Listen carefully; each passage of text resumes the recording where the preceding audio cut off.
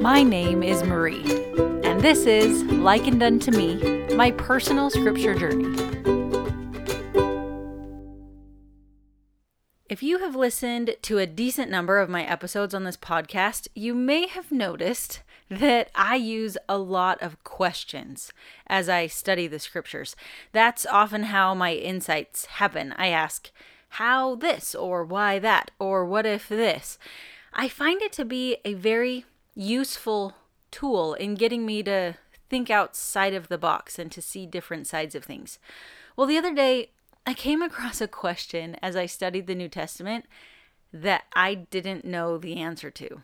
And the longer I thought about it, the more confusing it became and the more it started to seem to contradict what I already know.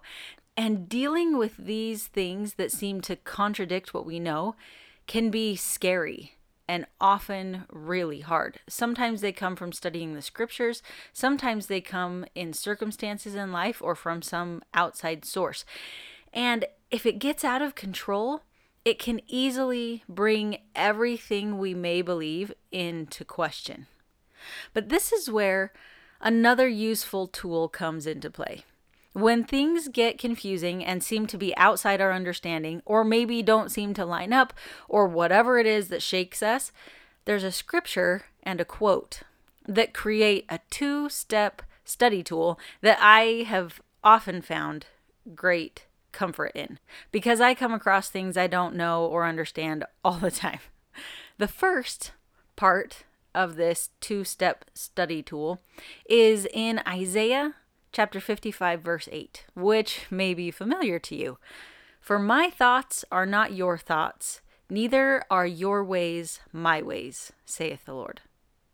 The Lord outright tells us, through his prophet Isaiah, that there are going to be things we don't understand. And that is a comforting thought.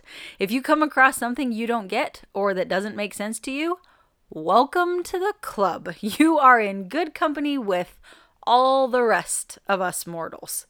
So that's the first part of this useful tool. Don't let your own non-understanding scare you. It's going to be that way sometimes. The second part comes from a general conference talk given by Elder Jeffrey R. Holland in April 2013 titled, Lord, I Believe. He said, in moments of fear or doubt or troubling times, hold the ground you have already won. When those moments come and issues surface, the resolution of which is not immediately forthcoming, hold fast to what you already know and stand strong until additional knowledge comes. This is step 2 of this tool. When you come across things that may shake your faith or create doubt or uncertainty, accept that there are some things you don't know, and then review and hold on to what you do already know.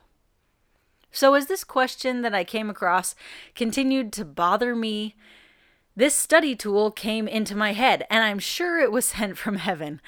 I reminded myself that I will not understand everything in this life, and then I asked myself if I still had reason to believe that Jesus is my Savior and that the Book of Mormon is true.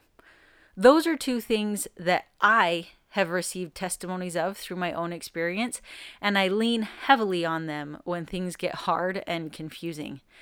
And as I thought of those things, the answer was yes. So I let my new question go, trusting that someday I'll find the answer. So what do you have a strong testimony of that you can lean on when the hard times come or when there are things you don't understand? Is it a testimony of the prophet Joseph Smith? Is it a testimony of the living prophet? Is it the Book of Mormon? Or is it something else? Is it something that you just really hope is true? Figure out what it is that you can hold on to and then hold on to it. Add to it. Even if it feels small now, don't let go. Keep going. We're not meant to understand and know everything now. We're meant to walk by faith. That means we act on things and do things that we only hope are true. So keep asking questions, but make it a regular thing to review what you already know. and don't let it go. Thanks for listening. Any quotes or scriptures or stories that I used are cited in the description. This is Likened Unto Me, my personal scripture journey.